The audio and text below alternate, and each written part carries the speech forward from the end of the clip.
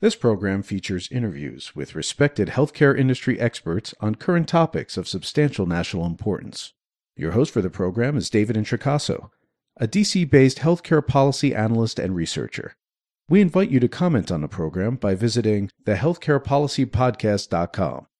Now, here's David. Welcome to the Healthcare Policy Podcast. Again, I'm the host, David Introcaso.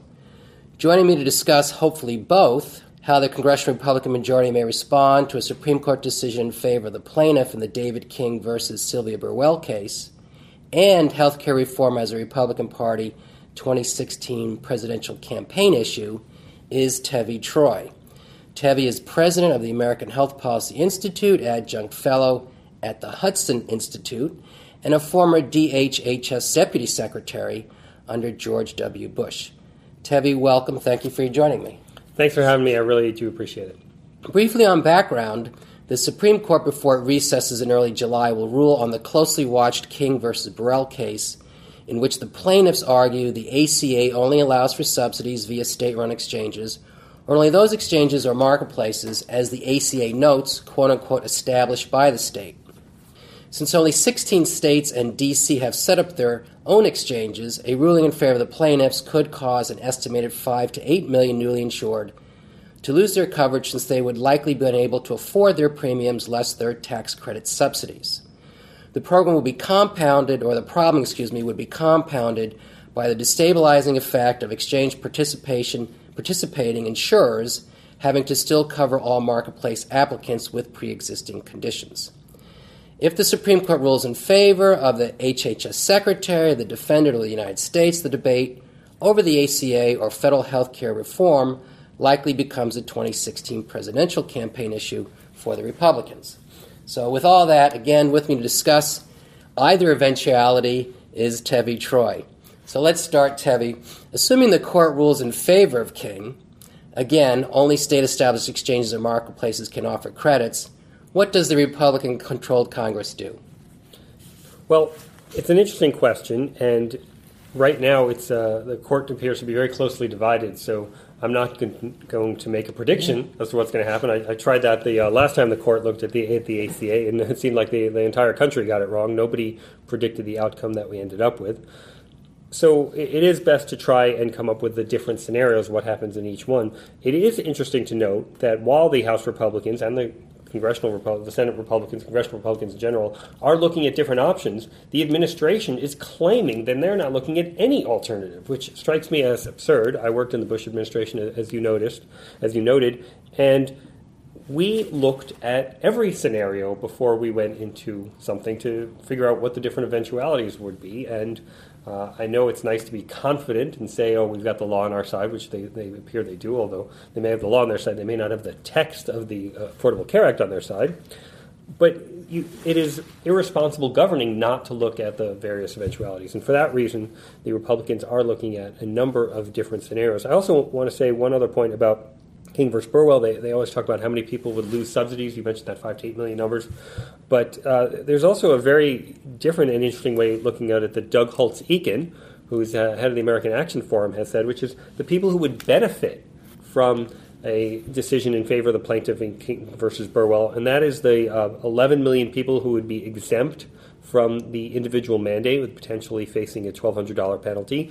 By being exempt from the individual mandate, they have more and freer options in terms of where they can purchase their health care, and they can enroll in lower cost plans.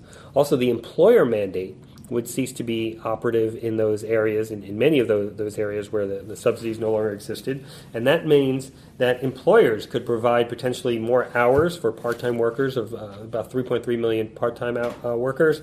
237,000 new jobs could potentially be created. And these people could see pay hikes almost up to $1,000. So there are advantages and benefits to it. That said, there will still be this issue of what to do with the people who no longer have subsidies, who are getting them beforehand. And the Republicans are looking at a variety of options in both the House and the Senate. In many cases, you might say there are too many options because the Republicans have yet to coalesce on one. I would put them in a number of buckets.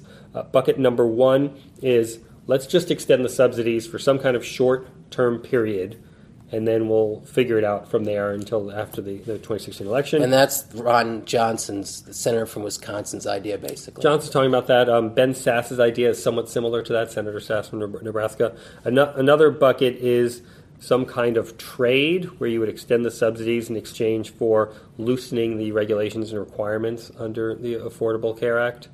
There's an interesting proposal by Senator Cassidy, which is sort of a portability approach.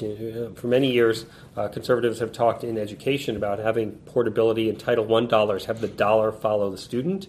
Senator Cassidy's idea would be to have the dollars follow the patient, meaning each individual would get the amount that they would get in subsidy as an individual HSA or grant so that they could then use that to purchase health care on their own. So Republicans are looking at a number of different alternatives. And then there are those who just say, well, let's do our own ACA alternative, meaning get rid of ACA and put something else in place.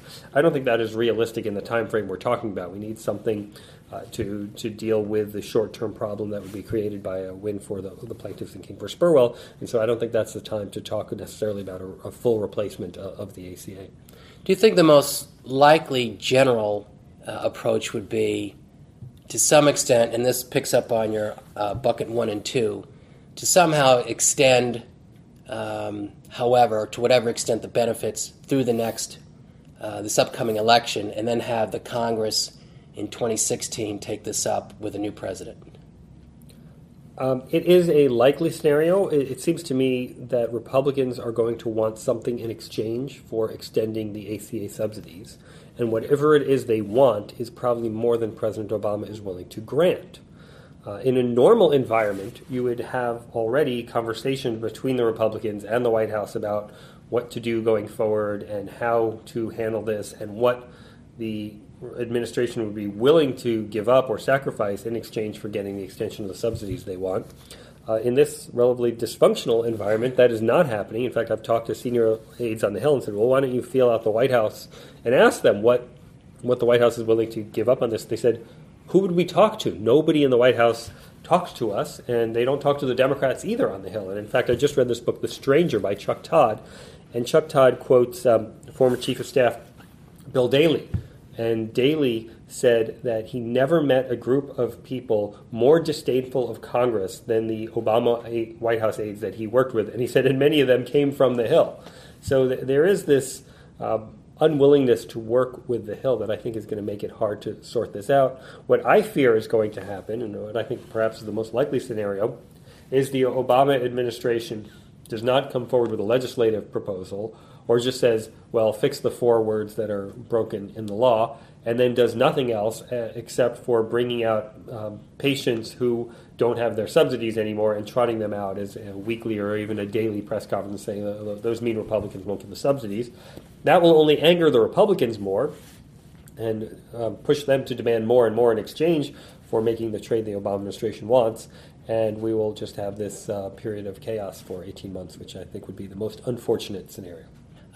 So for clarification, no conversation currently between congressional Republicans and the White House. Are you aware of any conversation between congressional Republicans and congressional Democrats? That is a good question. I don't want to say no conversation with the White House because I can't say that with certainty. With definitive, it seems to me that there's no conversation. Right. It also appears to me that there are no conversations that I'm aware of with the Democrats in the House and the Republicans. I think the Democratic strategy appears likely to be, let's inflict pain on the Republicans. Let's blame them for taking away the subsidies, even though this is not an RNC lawsuit. It's not a John Boehner lawsuit. It's not a Mitch McConnell lawsuit. There are a couple of guys in think tanks who came up with this idea, and they're pursuing it. But in any event, it seems to me that the blame game is going to be rampant in the days after King v. Burwell. Okay, thank you. So let's then go on to assuming the court, regardless rather of what the court does this, let me ask first, does this debate about the ACA continue? Because if the court rules in favor of the defendant, the United States, effectively, the issue of the law is constitutionally is largely settled. So we move then to the presidential campaign. Will the debate again of the ACA continue for the Republican candidates? Look, regardless of what happens in the King case, the issue of the Affordable Care Act and the controversy around it is not going away. It is going to be a 2016 issue. If King case gets ruled in favor of the plaintiffs, you will have a more immediate problem and challenge that will lead to potential legislative action. If King is ruled in favor of the defendants, you won't have this immediate and urgent problem to deal with. You probably won't see much congressional action, but you will still see a lot of discussion about it in 2016. And regardless of what happens on the constitutionality question, there is the policy question of whether this is a good and effective law or not. And one of the reasons that the King versus the ACA issue is not going away as a political issue is the way in which the law was passed, which was a unipartisan way. It was passed with the votes of only one party, and in doing so, in contrast to just about any other important piece of social welfare that's ever passed in this country, the American people did not swallow this law and move on. So let's say Medicare, Medicaid, perhaps controversial at the time, but it had a bipartisan final vote, and then the American people said, okay, that's the new law, we're going to move on. That has not happened in this case. The polls consistently show that a plurality, if not a majority, of people are opposed to the law, and that's one of the reasons Republicans keep making a big deal about it. I am looking forward to the 2016 race in terms of, hopefully it will provide some clarity on the Republican alternatives to the ACA.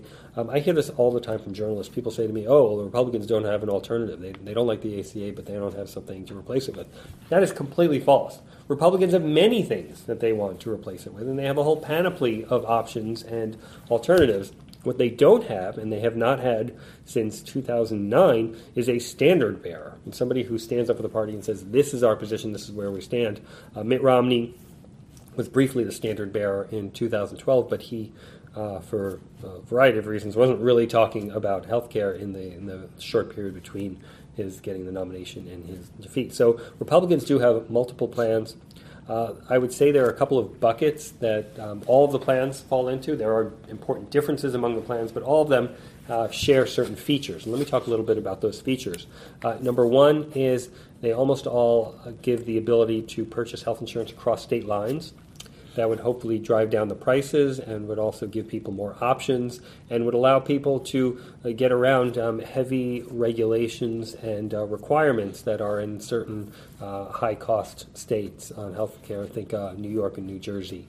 The second piece of most of these plans is some kind of tort reform. CBO has said the tort reform would save about $50 billion over a 10-year period. I think it might even save more by knocking down defensive medicine or reducing defensive medicine, which is where doctors order more tests than are necessary in order to avoid the prospect of lawsuits.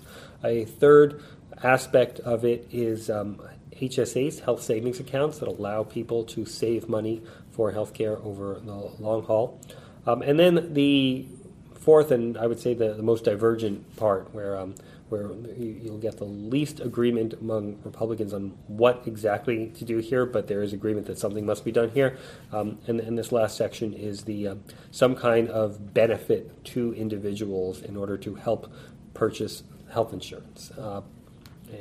The reason I call it some kind of benefit in an indeterminate way is because some people want it to be a tax credit, some people want it to be a voucher or a check from the government, some people want it to be an exclusion that's before taxes, some people want it after taxes, some people want it refundable. There are different ways of doing it, different ways of configuring it. All of them have their own advantages and disadvantages. But I look forward to this 2016 argument because whomever is selected as the Republican nominee is going to have their own healthcare alternative, and I think that's going to be what the party coalesces around. Okay.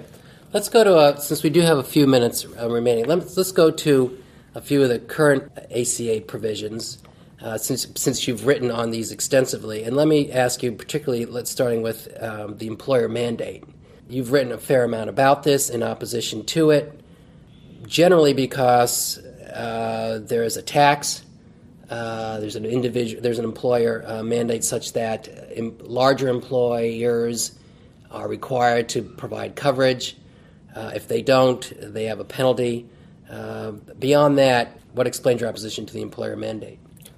I'm opposed to mandates in general, so I don't like the government telling people you must purchase insurance as an individual, you must purchase it as a company. Many companies do. In fact, 169 million people get their health care from their employers. I think it's a kind of health care that people like. The majority of people who are asked about it say they like the health care they get from their employers. And it seems to be more cost-effective and better healthcare than you can get from the government-subsidized systems. So I'm not at all opposed to employers providing healthcare, and I think public policy, given that we now have the system that's largely based on employer provision of healthcare, should be designed to help employers to provide healthcare and not get in the way they're doing that. So with that in mind, I've written more about the Cadillac tax, which imposes a 40% penalty on health insurance plans above a certain value. High-priced premiums, 40% excise tax on that amount above that price, correct? Right, yes. Which is about $10,000 for an individual, about $27,000, $27,500 for a family. The problem with it is, first of all, at 40% over the top is kind of a high penalty, and it's going to lead employers to provide lower value plans to reduce the benefits that they are offering to individuals. And over time, it's got a creeping nature, kind of like the alternative minimum tax, where it's billed as something that only hits the rich people. That's inherent in the nature of the title, the Cadillac tax. But over time, it hits more and more people until by 2031, it actually hits the average value health plan. So it's not really a Cadillac tax at that point. It's really a tax on benefits that come from your employer. And so I do have a problem with that. I think employers are working very hard to kind of reduce overall costs, and some of the reduction in healthcare inflation that we saw in the recent years has to do from employers trying to control their healthcare spending. But I think that the Cadillac tax does it in such a way that they're going to make much tougher cuts in ways that the American people don't like and don't appreciate. And when President Obama promises that if you like your health care, you can keep it, if the consequence of the Affordable Care Act is that employers face such high taxes that they reduce the value of their health care offerings and they therefore change the plans that people have, President Obama will say, well, I didn't tell the employers to do that, but his policies effectively will have done so. So the idea of if you like your health care, you can keep it will not be an accurate statement. So let me push you on this a bit and say that the Cadillac tax, first of all, although this doesn't take an effect till 2018, it's already had an effect on employers because the revenue that this would generate has come down substantially over the 10-year budget window. Last I looked, CBO projects it to raise 87 by 2025, and that's down 41%. Down from over 120 billion. Right. So it's down 41%.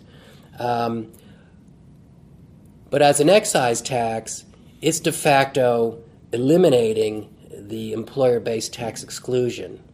Now, this was at one time a Republican proposal, which was to no longer allow employer premiums to be exempt from taxes.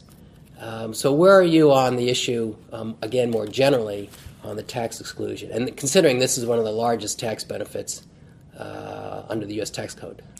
I think the tax exclusion is what keeps employers in employer-sponsored care, and if you were to take it away, then you would no longer see employers in the game. And you might want that, and perhaps if you were designing a system from scratch, that may be where you started it.